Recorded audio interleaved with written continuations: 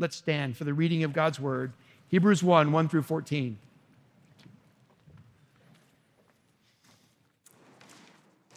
Hebrews 1, 1 through 14. Long ago, at many times and in many ways, God spoke to our fathers by the prophets. But in these last days, he has spoken to us by his Son, whom he appointed the heir of all things, through whom also he created the world. He is the radiance of the glory of God and the exact imprint of his nature, and he upholds the universe by the word of his power. After making purification for sins, he sat down at the right hand of the Majesty on high, having become as much superior to angels as the name he has inherited is more excellent than theirs. For to which of the angels did God ever say, "You are my son, today I have begotten you"? Or again, "I will be to him a father, and he shall be to me a son"?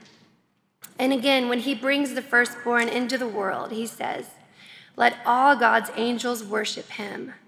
Of the angels, he says, "He makes his angels winds, and his ministers a flame of fire." But of the Son, he says, "Your throne, O God, is forever and ever. The scepter of uprightness is the scepter of your kingdom. You have loved righteousness and hated wickedness. Therefore, God, your God, has anointed you with the oil of gladness beyond your companions. And you, Lord, laid the foundation of the earth in the beginning, and the heavens are the work of your hands. They will perish, but you remain. They will all wear out like a garment. Like a robe, you will roll them up. Like a garment, they will be changed. But you are the same, and your years will have no end. And to which of the angels has he ever said, "Sit at my right hand until I make your enemies a footstool for your feet"? Are they not all ministering spirits sent out to serve for the sake of those who are to inherit salvation? This is the word of the Lord. Thanks be to God. Thank you, Angie. Please be seated. Father, as we open your word, what we just heard is really amazing, that Jesus created this world and even now upholds it by the word of his power. These angelic beings, these angels, these spirits are everywhere, and it's a remarkable thing to consider.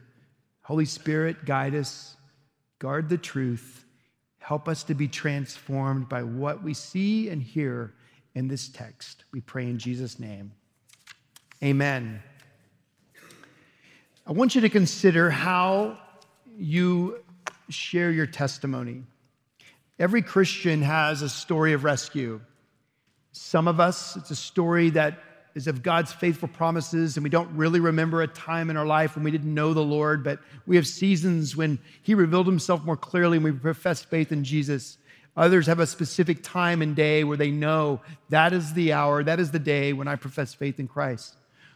What's true of both of those is that behind the scenes, there was spirit work taking place that you couldn't see. But the evidence was revealed when a child, a teenager, a young adult, an elderly person, whatever, whoever, said, "I believe in Jesus." And if we could see into the spiritual realm, we would see that there was work taking place, like described here, that's very powerful. Earlier, when we were praying for an area that our church has been so deeply invested in. Years ago, I had the privilege of going to East Asia for the first time. And I remember leading a group of students who were working in this foreign exchange language program, teaching conversational English. And one of the ways we would teach about Jesus was to simply talk about holidays. Because as we talked about holidays, we could share with them great things like the true meaning of Christmas. And I remember watching one of our students stand up before maybe 40 other students proclaiming the truth of Christmas. We had already gone through the ways in which Americans and much of the world celebrates Christmas with all that is red and green and the jolly old man we call St. Nick and Christmas carols, etc. But then we transitioned to the true meaning of Christmas, the real meaning of Christmas. And there, this young girl, a junior in high school, took a nativity scene. And she took the pieces of the nativity scene, the animals, the shepherds, the parents, and the baby in a manger. And she said, this is what Christmas is really all about. And as she did that, she was essentially saying to those students who had never heard this, come to Bethlehem and see. Come and behold this newborn king. Come and consider the one that we sing about, and we will in a moment, the one who is King of angels. And I remember videotaping. And the reason I say it this way is because it wasn't holding a phone, it was holding a camera. And I was holding this big camera up, moving around the room. And as she was explaining the gospel to these middle school and high school students, there was a boy that was staring at her with such intensity. He didn't even blink. He just was captivated by these words and the story. And then as soon as it was over, he raised his hand. He had a question. And his question was simply, and you believe this is true? Now behind him, I believe I captured on tape regeneration. Regeneration is when a person moves from being unregenerate, not saved, not a Christian, to becoming a believer. I didn't witness it in him, but in the girl named Tina who was sitting behind him. Because when he asked the question of the American student who had just taught them about Bethlehem, and he said, and you believe this is true, this little girl recorded on my video camera is doing this. And that afternoon, with one of our students, she prayed to receive Jesus Christ. Behind the scenes, behind what I could see, behind what this video camera could record, the Holy Spirit was at work. The only one who could reveal to her the irresistible grace that was being offered in that moment through the good news of the Savior of Jesus. And when Jason said, and you believe this is true, she responded to his question, though his question wasn't directed to her, and she was saying yes. And in seeing that, our students pursued her, and she said, yes, I believe. And now if a government official was to approach her, she would have to make that decision of whether she would denounce. And I believe she wouldn't sign because the faithful work of God in her life was present then. And I believe based on what you just heard read, it's true today. 3 weeks after that girl came to saving faith in Jesus, many of those students, part of that program, were now in Dallas, staying in some of your homes, going each day to our conversational English camp here held at TCA. Jason was one of those students. And then meeting with Russ Whitfield, one of our former youth interns, he peppered Russ with questions. And Russ gently answered his questions day after day. And then in a moment, behind the scenes that you and I couldn't see, the Holy Spirit there grabbed hold of him. And he too professed faith in Jesus Christ. And you believe this is true? That was his question. And then he answered it. 3 weeks later, I believe also. Behind the scenes of every Christian testimony, things are happening in the spiritual realm that we can't see. That includes angels. Here's what I mean. We, at Christmas time especially, sing of angels. In the 2 hymns that we have sung in preparation and in worship this morning, did you see the word angels everywhere? Did you give much thought to it, though? My guess is you didn't. That you just kind of moved through these things knowing that the ultimate praise is to Jesus, which is true, but we miss the significance of even a phrase that we've been singing since we were little. Behold, the King of angels. That phrase in the hymn we'll close with in a moment, "O come, all ye faithful." Behold, the King of angels. What does that mean? We're in a series called The King's Carols. because Jesus is king. And this one particular carol uses that phrase, behold, King of angels. When we ask the question, what does that phrase actually mean? There is no better text to go to than Hebrews 1. Did you see why? The author of Hebrews, really it's the preacher of Hebrews, is preaching to a group of Christians who are being persecuted, and the intensity of that persecution is spreading, so that the temptation for those who are being persecuted is to flee. So he writes this letter. And he begins in chapter 1 by talking about Christ and his supremacy over the angels. Why would he spend so much time, the first whole chapter, talking about angels? Well, I believe it's because there was probably an error in their thinking. It's possible that they were giving too much attention to angels. They were tempted to worship angels, or it's possible that they thought Jesus was only an angel, like cults today, like Jehovah's Witnesses, or other world religions. They may say Jesus was a prophet or Jesus was an angel, but he was so much more. And the author of Hebrews wants them to understand that, yes, angels are real, but angels have a role, and they are not Jesus. And so what I want to do this morning for a few minutes is I want to help you answer a question biblically that your children or your grandchildren or a neighbor or a coworker might ask you if they're actually paying attention to what we're singing about angels. I'm curious, if someone asked you in an elevator as you're going from floor 1 to 18, what do Christians really believe about angels? What would you say? If your child asked you after this service because they're listening to me, what did Pastor Mark really mean about angels? What would you say? And whatever you would say, how confident would you be that you're actually telling them something that's true and helpful? If they get real specific with questions about angels, where would you turn? Would you turn to a movie like something on the Hallmark Channel? I hope not. Would you simply say, well, my experience is I think this? I hope not, unless it's saturated in the Word of God. And I'm going to give you a 3-minute answer to the question about angels that you can take with you that's straight from Scripture. So pay quick attention. First, angels are biblical.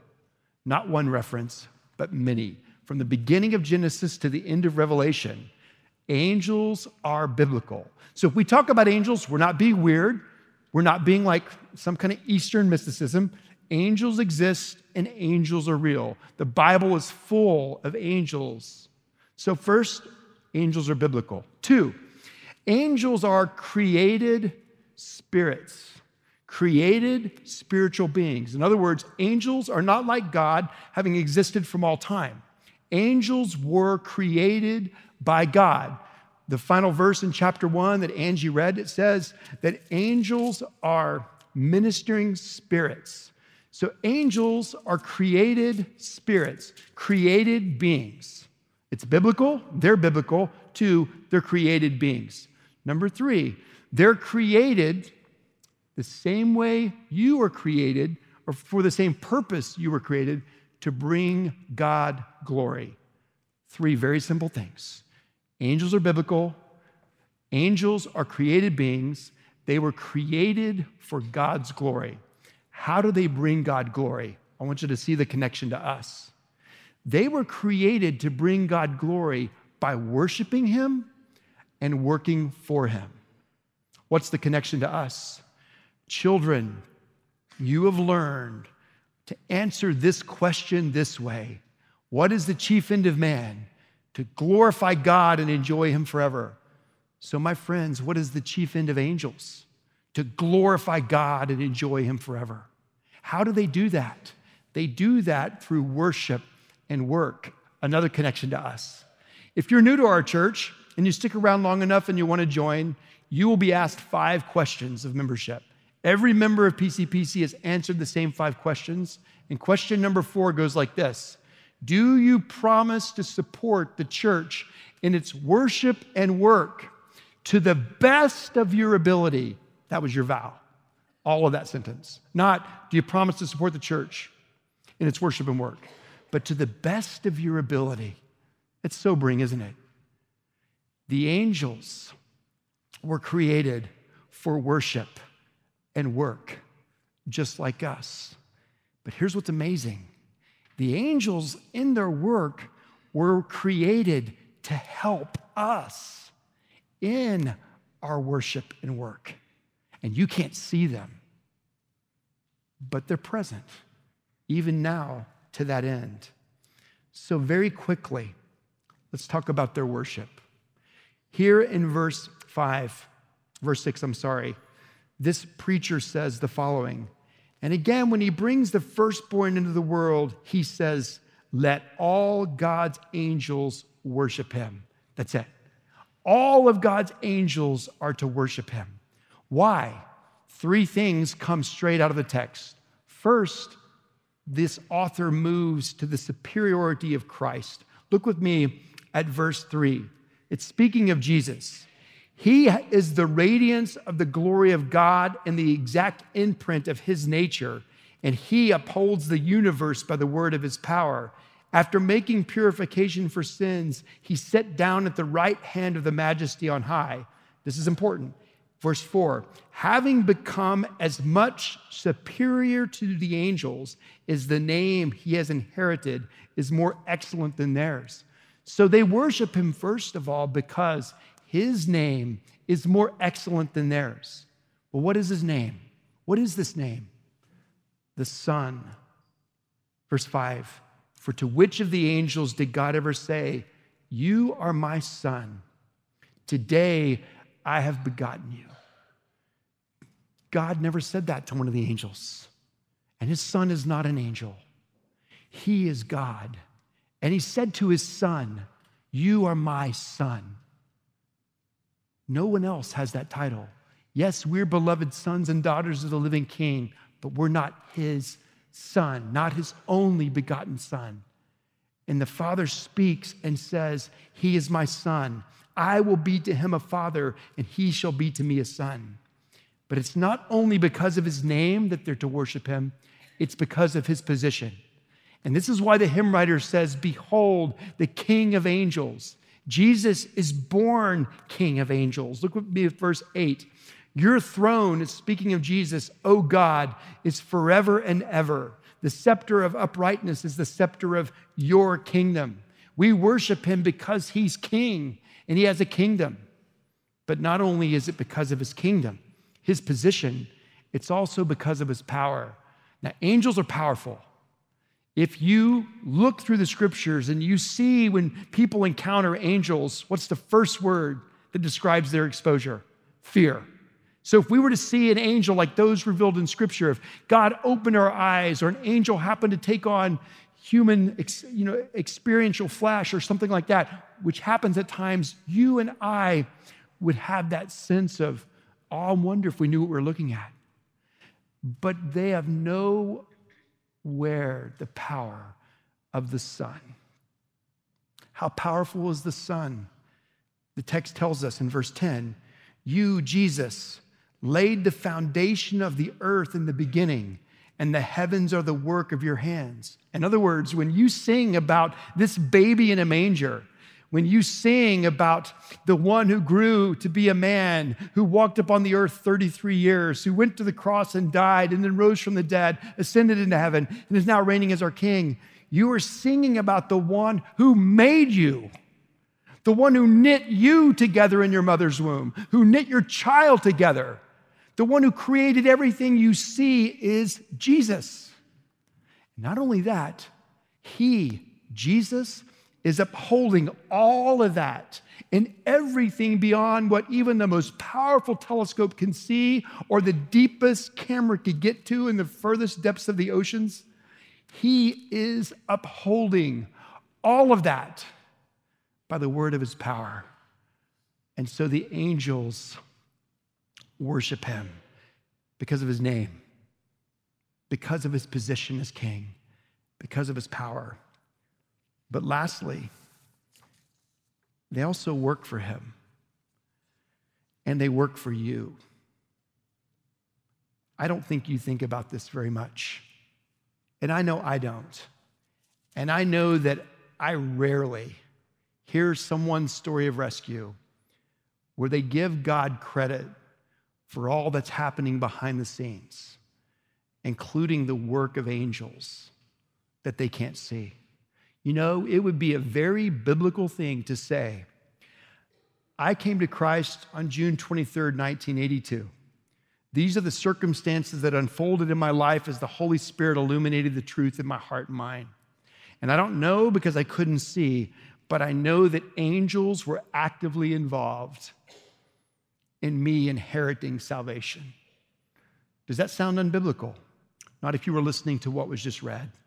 The final verse of Hebrews 1.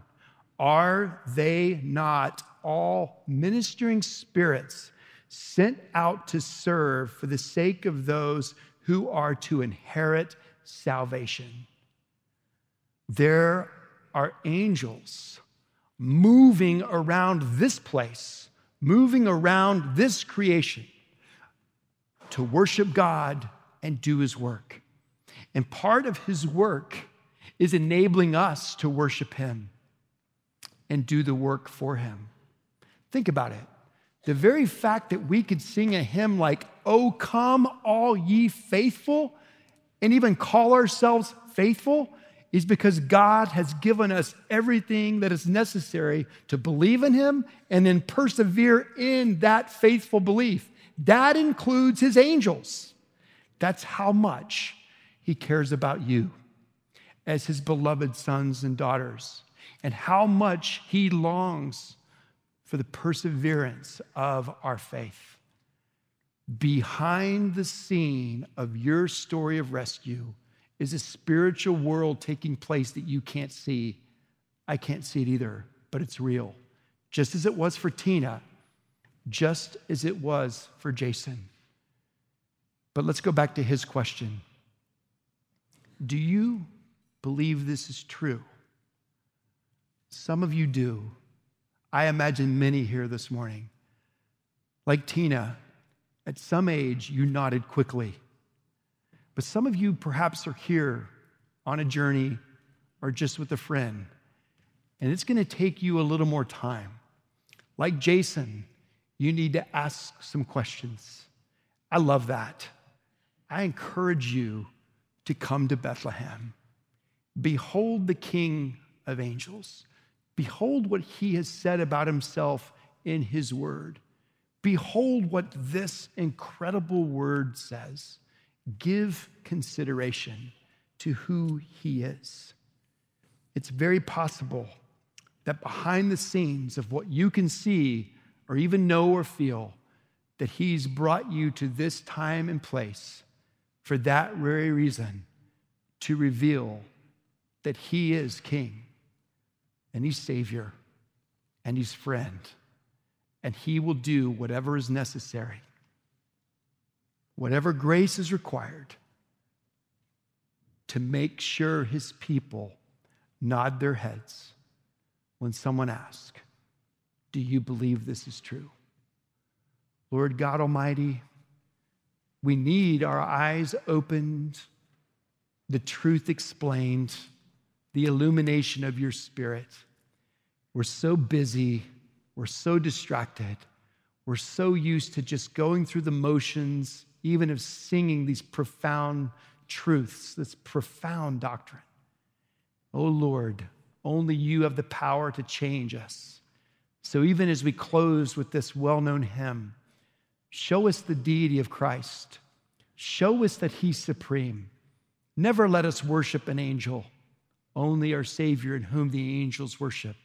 But let us delight that you are doing everything that is necessary, that we could be your faithful children, worshiping you and working for your glorious sake. We pray in Jesus' name.